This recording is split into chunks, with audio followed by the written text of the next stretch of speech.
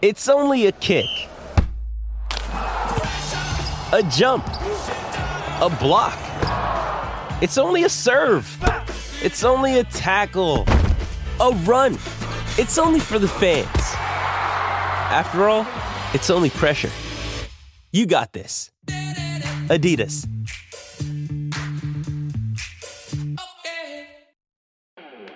Hello and welcome to the Transfer Window, the podcast that brings you the news before it becomes news, as well as insight and analysis into all the subjects we love about our beautiful game.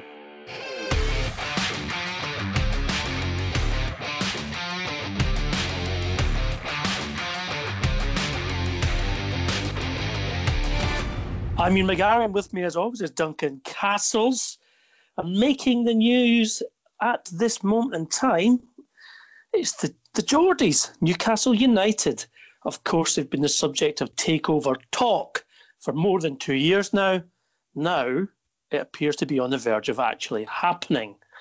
Amanda Staveley's PCP group have lodged papers in England with the Premier League and the relevant government authorities regarding a £300 million takeover of the St James's Park club. However, Duncan, these things are never straightforward, and today we're looking at the possibility of the Premier League, Newcastle United, and of course all the other clubs as stakeholders in the Premier League potentially being dragged into the proxy war which has been going on in the Middle East. Please tell us more. Well, okay, let's start with the good news for Newcastle United fans and the plus side of this story, which is, and we've talked in the podcast before about the various people who've been trying to buy Newcastle United. We talked about Peter Kenyon's bid. We talked about the supposed bid that's from Dubai last year, which where the bidders were quite happy to be quoted in the press, and we told you that none of these deals actually had substantial money behind them, and that the people involved thought they were unlikely to happen. This time it's different. This time the information I have is that Mike Ashley is ready to sell and has agreed a price, and it's circa £300 million, which will be paid as cash in full to him. He will take his personal debt, which is believed to be around £120 million of owners' loans to the club, out of the club, and the new owners will inherit a club with no debt, actually making a substantial profit on the purchase he made in 2007. And, well, Newcastle will then have 80% ownership by the Kingdom of Saudi Arabia, specifically by Saudi Arabia's Public Investment Fund, the chief executive of which, Yasser Al Rumayyan, will become chairman of Newcastle United. In his own words, in a recent interview, the PIF fund is today worth more than $330 or $325 billion. He says his aim is to increase the value of that fund to $2 trillion by 2030. So we're talking about, by some margin, the wealthiest owners in football. How much of that money goes into Newcastle United? Obviously, a $300 million deal is a fraction of the PIF's assets. Interesting to note that last November, PIF, because of Yasser Al Rumayyan, put $400 million into a company called Cloud Kitchen, $400 million into a company called Cloud Kitchen, which was set up by the former lead figure in Uber, another company that Al Rumayyan has put a huge amount of money in, a $3.5 billion investment into it, because, as he said, he liked the app when he used it. So they've got a lot of money to play with. The setup, I'm told from people involved within the deals, will be this, that Amanda Staveley will go on the board of Newcastle United. She'll be joined there by Jamie Rubin, with the Rubin brothers taking a 10% stake in the club. Staveley's PCP will have a 10% stake. I'm told that PCP will run the club. So although Yasser will be the chairman, the day-to-day running of the club will be done by PCP. They will retain Lee Charnley as managing director for an initial period. My expectation will be that they will bring in their own chief executive after a while. They won't commit to that, the discussions I had with them. They will bring in a director of football. They intend to overhaul the scouting staff. Steve Bruce is to remain in place. They believe that Bruce has done a good job and they see no reason to change him when the takeover takes place. Remember, Newcastle are currently 13th in the Premier League. They are 8 points ahead of relegation and they are 10 points behind Manchester United in 5th. If you ask what their ambitions are for the club and their intentions are for the club, they say it's to take it to the top.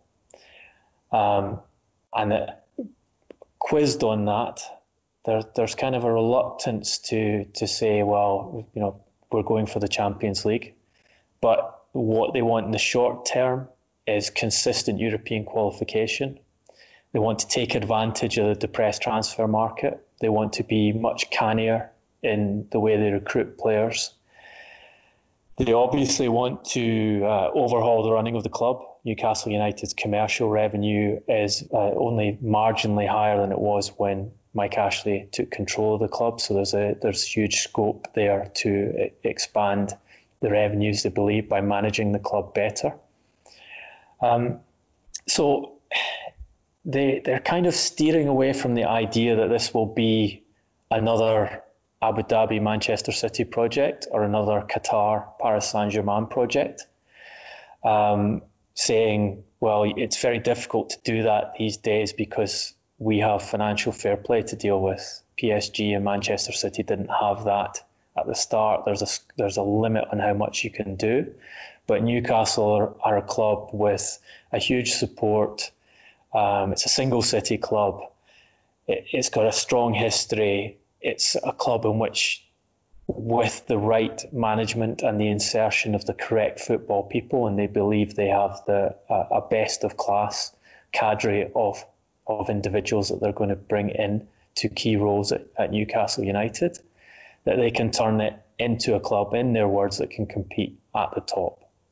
So that's the positive. And they are clear that Mike Ashley has no way out of this deal, that the commitment is made, the contracts are signed, and it's dependent purely on Premier League approval. It's when you get to Premier League approval, which they expected to be straightforward. They expected the directors that they intend to appoint all to pass the fit and proper persons test, and they've put in extensive documentation as to how they intend to run the club on a financial basis. So that documentation is being looked at by the Premier League, which is standard. So when any new owners come in, they have to present a business plan, and the Premier League have to approve to see that they have the capital to support the club on a sustainable basis for 3 to 5 years. They believe that wouldn't be a problem. But what you've got now is, I think, two things unprecedented in Premier League takeovers. One is this discussion of sports washing, which has developed predominantly in England around Manchester City and Abu Dhabi's ownership of Manchester City. But when Abu Dhabi bought the club, was not mentioned at all. But now you have Amnesty International making extensive statements that Saudi Arabia, with one of the worst human rights records in the world, should not be allowed to buy a football club in England and use that club to wash its reputation. The second thing is, one of the major rights holders of the Premier League, beIN, the Qatar-based broadcasting group, writing a letter to every single Premier League chairman and to the chief executive of the Premier League, arguing that the Premier League should block this takeover of Newcastle United by Saudi Arabia because of, and I quote, the notorious and industrial scale theft of the Premier League's intellectual property by Saudi Arabia. So what beIN are referring to is that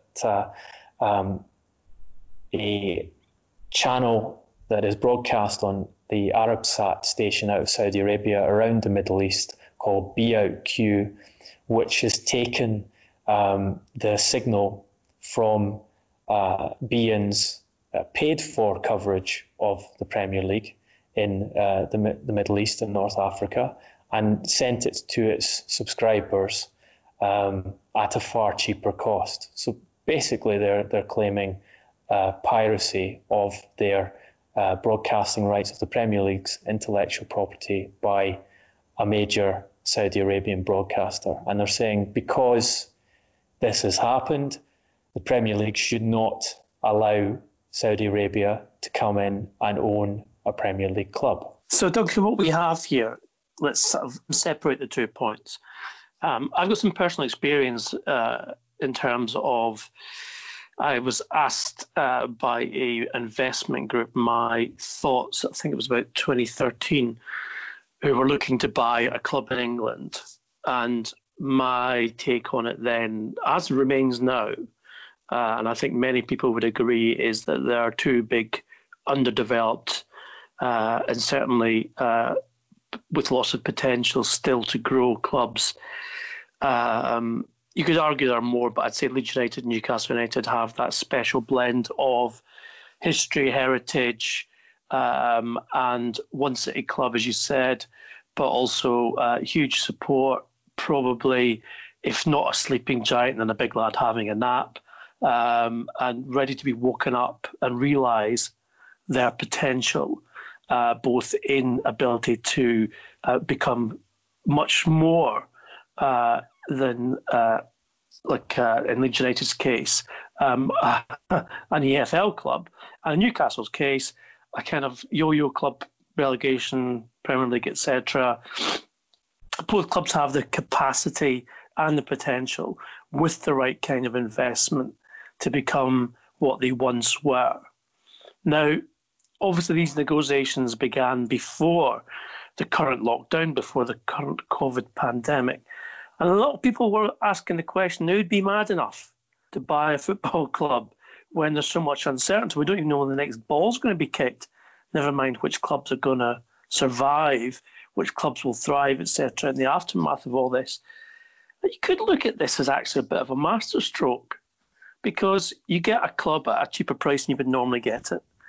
As Bernie Mandich told us in his excellent performance on the Transfer Window podcast 2 weeks ago, if you recruit a manager or even just a director of football with a good eye for a player, then you could pick up a winning team in post-COVID for a fraction of the price it would cost you pre-COVID prices in terms of the inflated market.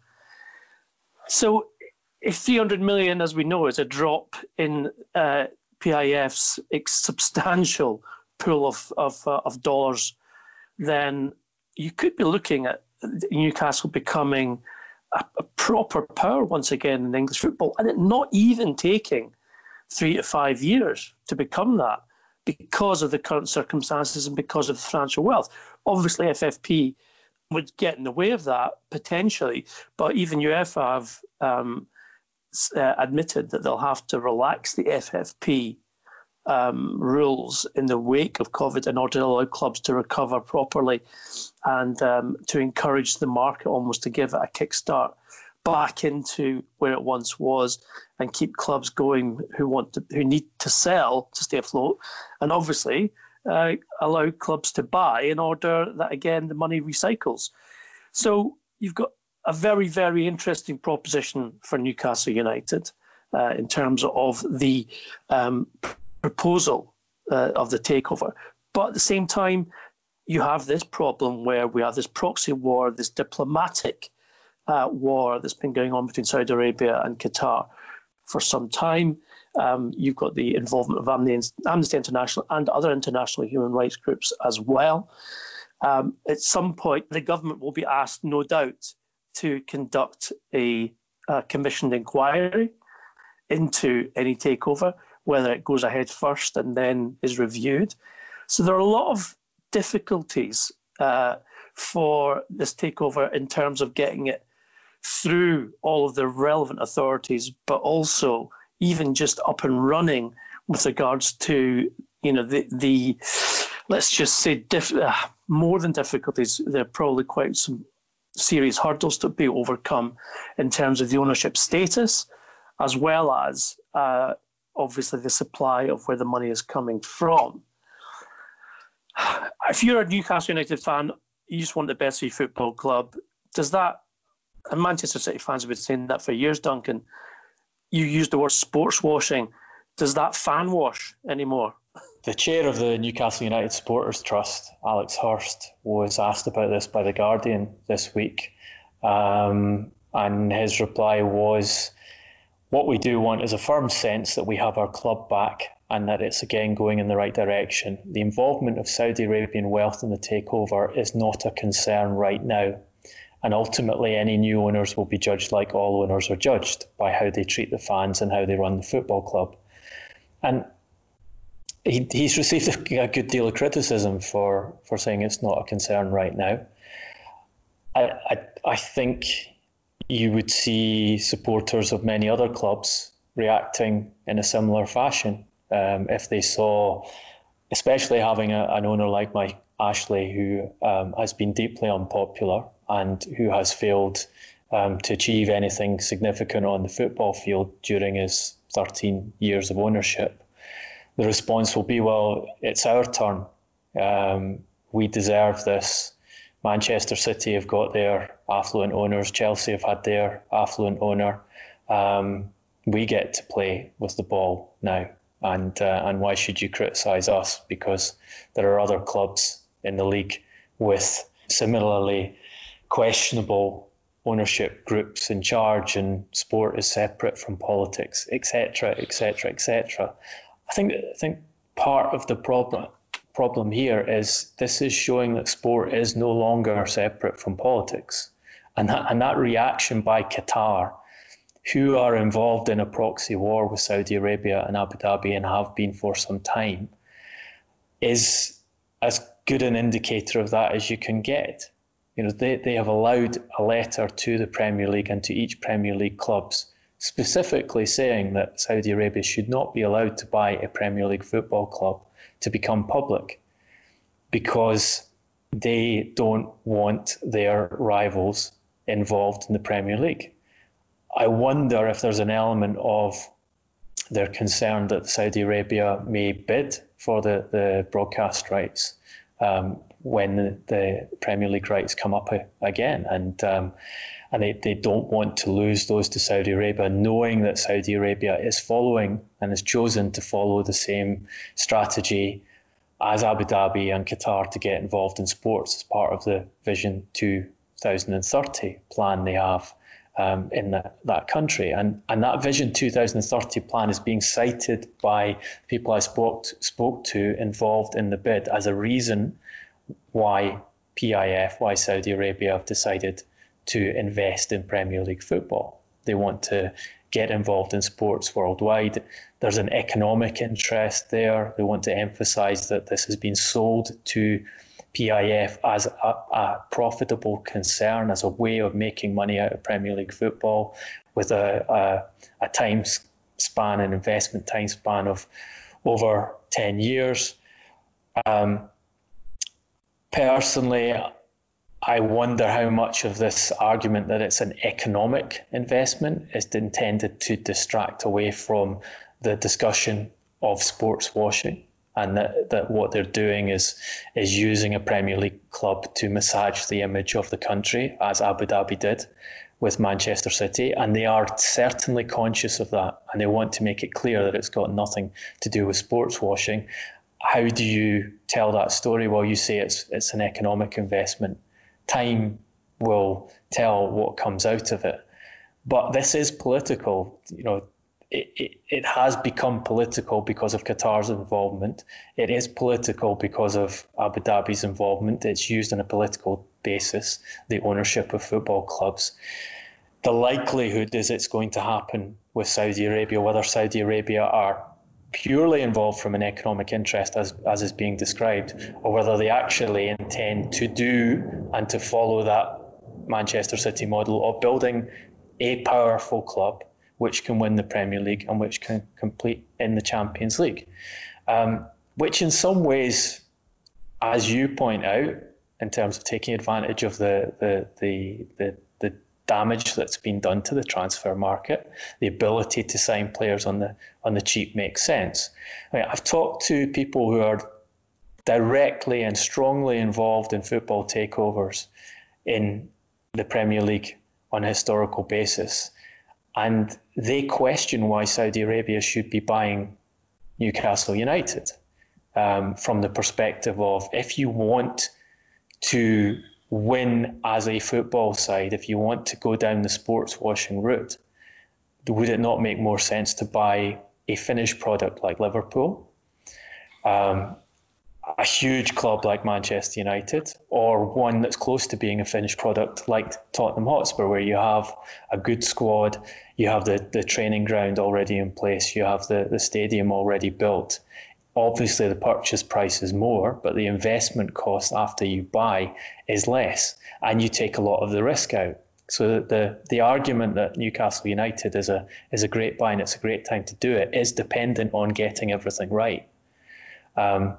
We forget that Manchester City made some mistakes to begin with, getting into bed with the wrong managers and the wrong agents, which cost them money.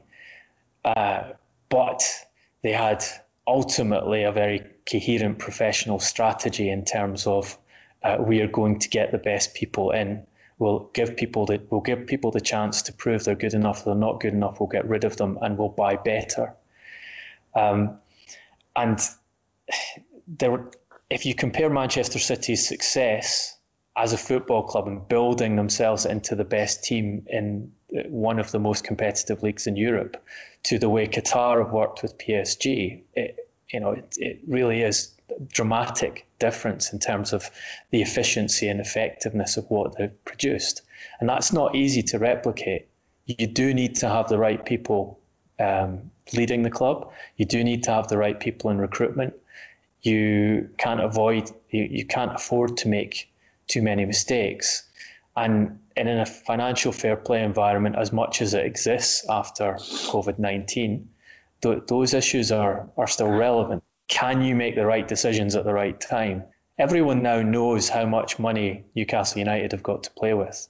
So for sure, you have all the most prominent agents in the world calling Newcastle United up and trying to find out how much money they're prepared to spend. Can you avoid getting sold the wrong players?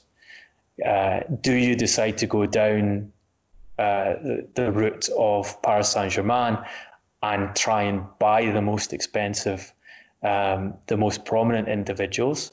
Or do you take the more sensible strategy that someone like Wolves have done to get themselves into a position of strength in the Premier League and look for the bargains, look for the players you can acquire without big status, but will have great value on the pitch? None of these things are a given just because you have rich backers behind you, and they are putting in charge PCP Capital to run the club. Remember, PCP Capital's involvement in football is to broker the sale of Manchester City to Abu Dhabi, which was a huge success, but they've never run a football club before. So this is new ground and new territory for them, regardless of how impressive it may be that they've managed to convince Mike Ashley to sell to an affluent backer that they've brought in to buy the club. And again, also remember, PCP have been trying to do this deal for a long time. Saudi Arabia weren't in the picture from the start. This is one of a number of investors they've sold this project to, and Saudi Arabia are the one that they've convinced to go with it and use their money to secure that deal on paper with Mike Ashley.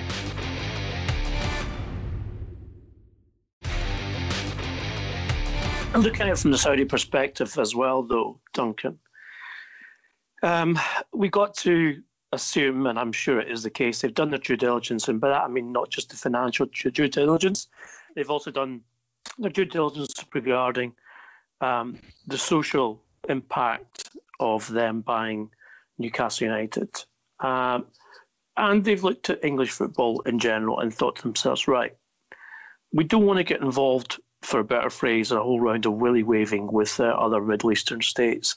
My club's bigger than yours, etc., etc.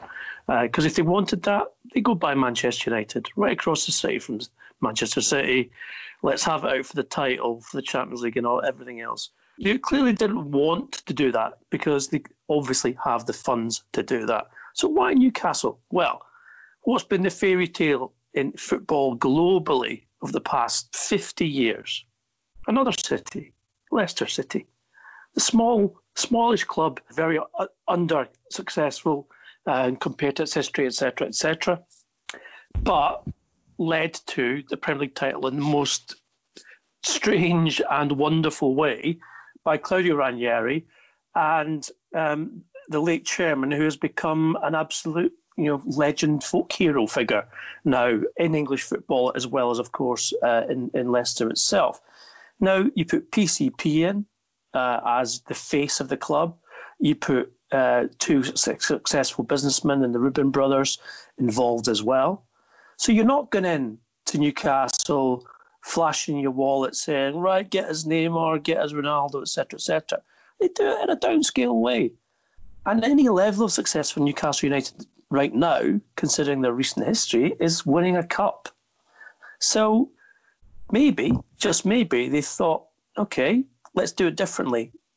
Let the politics take care of itself. We're not as high profile as both Abu Dhabi and Qatar have made themselves, given their decision to purchase PSG and Manchester City. So people won't be looking at us and scrutinising us every week and saying, oh, yeah, the millionaires from the Northeast, etc., the billionaires, have failed to beat, the second division team in the EFL Cup. They won't get that same scrutiny because they are going to go about it in a different way, a more low-key way. But the end result might be astonishing. You might have the next Leicester City title triumph and the name will be Newcastle United. It's possible. The version of events I was told is that they looked at various clubs and that PCP persuaded them of the merits of Newcastle United. Reasons cited being the club's history, that it's a single city club, the degree of support they have, and the ability to change things there. So the way Mike Ashley has run the club has left them with a relatively low wage bill to turnover. They tend to make profits, not big profits, but they tend to make profits. So from a financial fair play perspective, it's an easier club to come into because you've got to get a bit of room to work in the budgets to spend on players in that way. In some senses, it's a bigger club than Manchester City were when. I think that's the Abu Dhabi. The klaxon's going off for the Man City fans there, Duncan. But if you were to go back to when Manchester City were bought by Abu Dhabi and compare their status in the English game and the quality of support they had, the number they're getting into the stadium, the quality of the stadium, etc., probably Newcastle United were the bigger club then. Sure, so. But no, I agree with you. Go back to when Thaksin Shinawatra bought the club. There were fans at Manchester City who could remember playing in the second division. So Man City's rise from where they were after the first takeover to Abu Dhabi to now has been quite incredible. And in a way, Newcastle United mirror Man City in a way because they're not Man United. Because for the very fact they're not Man United, they're automatically the underdogs. And people, when they say, oh, who's your favourite second team, etc., okay, Man City doesn't come top of that list, but they would come quite close to that list if, especially, you're from that part of the country, but you're not Mancunian. Now, if you ask anyone, do you, well, maybe, I don't know, Derby fans, do you resent Leicester City winning the Premier League? They would say, no, we celebrate it. And it was a national celebration when Leicester City won the Premier League. In fact, I mean, I've got no interest in Leicester City whatsoever, apart from being quite friendly with Claudio Ranieri. But I was glued to that campaign. I watched every Leicester City game, and every time Vardy knocked in a goal, I was celebrating like a Leicester City fan. Now, it wouldn't be the same for me for Man United, Liverpool, whatever, because, it's not the same feel good. But I tell you what, I think everyone would for the Geordies. I think Newcastle United is a club kind of close to the heart of many football people in this country. So if they were to succeed or if they were to go on the rise and do well, very few people outside of Sunderland would resent it. I think it depends on the management of the public image, because Leicester City were doing it from nowhere. They did have money behind them, but it wasn't a sovereign wealth fund which is aiming to have 2 trillion of assets by 2030. It wasn't with owners whose human rights credentials are being questioned before they even take charge of the club. It wasn't with owners who one of the major Premier League broadcasters is saying has been stealing your club's money effectively before they even come in. It's a different scenario, and it's one. It all comes down to if it goes through, it's how it's handled, and putting the right people in charge from a football perspective, who can run the club well and deal with the problems of having lots of money and use it effectively. Because having lots of money isn't a panacea. You can get yourself into trouble very quickly by having too much money to spend, as Paris Saint-Germain have demonstrated, as Barcelona's current board are demonstrating, in terms of making bad purchases and leaving themselves with players that don't fit into the squad and aren't happy and have to be moved on. We discussed that with Graham Hunter last week in detail. What I would say, I think, is in Newcastle United's favour here, is that PCP have been trying to do this deal for a long time. So they've been working on this for 3 years, and I know some of the people involved, and I know the degree of investigation and study that has gone into making this takeover happen and building a plan for the club post takeover. So it's not a fly-by-night operation, but that doesn't get past some of the fundamental problems of making things work at a football club. When you're talking about taking Newcastle United to the top of the English game, that is a huge jump. You don't do it with the squad they've got at present. You don't do it with the manager they've got at present, for all that they're backing Steve Bruce at present. Steve Bruce is a competent Premier League manager, but Steve Bruce is not going to win titles. He's not going to win the Champions League for you. How many of Newcastle United's current players are going to be competitive at the top of the Premier League? It is a massive undertaking. And look, there's a lot to be learned here about where the individuals involved and what Saudi Arabia's real interest is in this, and how important it is to them. In some ways, it might be better for Newcastle United if it is the sports washing project, if it is the Crown Prince's idea that he does want to go and willy wave, as you put it, against Qatar and Manchester City and beat both of them and be the first club from owned by an Arab state to win the Champions League, because then there will be more focus from the people who have the money on succeeding. And that will probably give Newcastle a better degree of insurance that the money is spent well and the interest in the project sustains itself to a point where they do get the silverware they've been waiting so long to celebrate in Newcastle coming there. Well, Newcastle United fans, get in touch with us. Of course, we value your opinion and your addition to the debate. Is moral opportunism a price worth paying for getting a better team on the pitch? You'd probably argue that the club sold to Mike Ashley. So, maybe selling to Saudi Arabia, it doesn't seem that bad to you.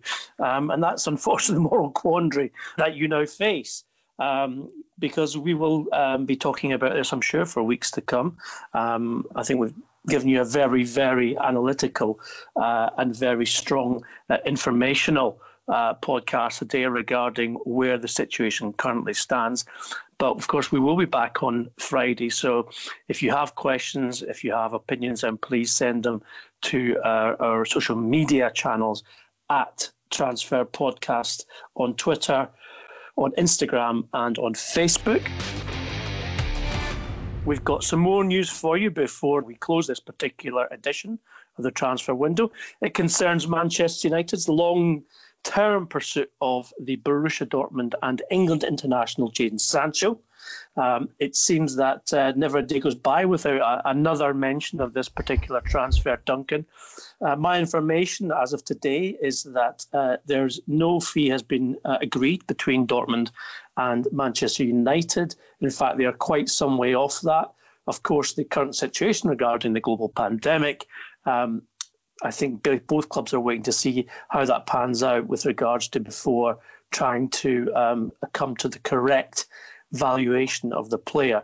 Obviously, Dortmund have been quoting 120 million euros. Manchester is not prepared to pay that. I'm told some people inside Old Trafford believe that Sancho could be gotten for as little as 60 million euros once we start playing football again and the window is open. Another little bit of detail, Duncan. I know you'll probably be on the same Zoom site as the Man U players playing FIFA 20 with them. Other football games are available. Jadon Sancho's certainly been on there. Apparently he's quite the whiz and has been playing with his England teammates and maybe even his new Manchester United teammates. So and apparently playing mostly as Dortmund, but sometimes as Man United.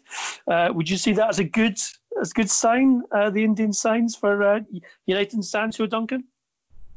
Certainly not a bad sign for Manchester United. Look, as we talked about on the podcast before the pandemic hit Europe, Manchester United had got themselves into a position where they were very much favourites to sign Sancho.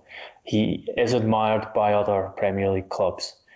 I think the only realistic option when you're talking about €100 million plus transfer fee that Borussia Dortmund have been quoting for the player is that he goes to England, because that's where the market is for a young and extremely talented England international who's demanding substantial wages. So then you go through the other clubs. Chelsea, as we told you in the podcast, were very interested in signing the player in January. Frank Lampard did not think that was the right way to spend the club's money.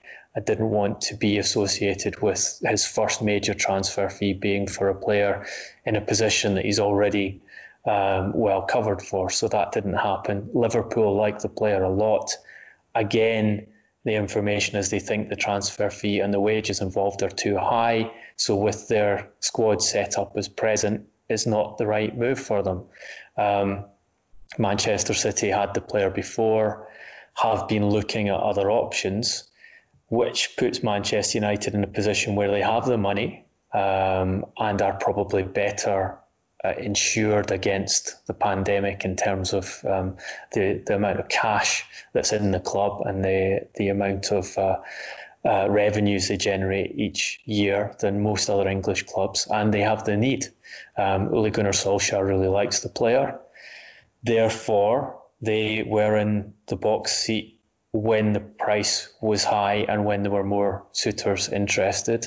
And there's no reason why they shouldn't be even better placed in the box seat now that other clubs will consider that 120 million asking fee even more excessive in an environment in which transfer fees are set to plummet in value. So, yeah, it looks like it's Manchester United's deal to do. I think the issue will be whether Dortmund make a calculation that they don't want to sell at something. If Manchester United think it's going to be 60 million, they don't want to sell at 60 million. They'd rather retain the player for another season and hope to sell him at closer to their valuation once football's transfer market has recovered. It's going to be a very intriguing summer, I'm sure, in terms of transfers. And, of course, we will keep you right up to date on all the moves before, of course, anyone else does. That's what we do here at the Transfer Window podcast, and I will have experience of that. You've also got some experience of hearing us chat to an old friend of ours, Mr. Glenn Murray of Brighton and Hove Albion, who has come on the podcast a couple of times before.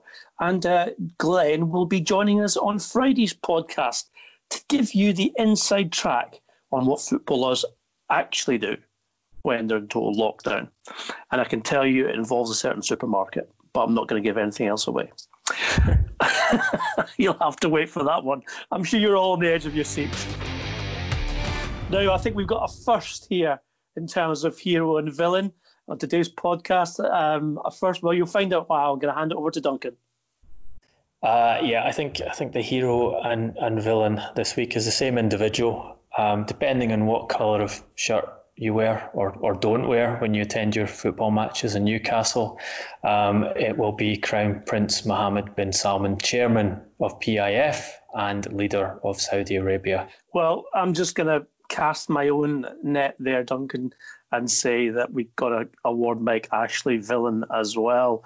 So there you go. You've got an outgoing Newcastle United and an incoming one, both villains on the same day.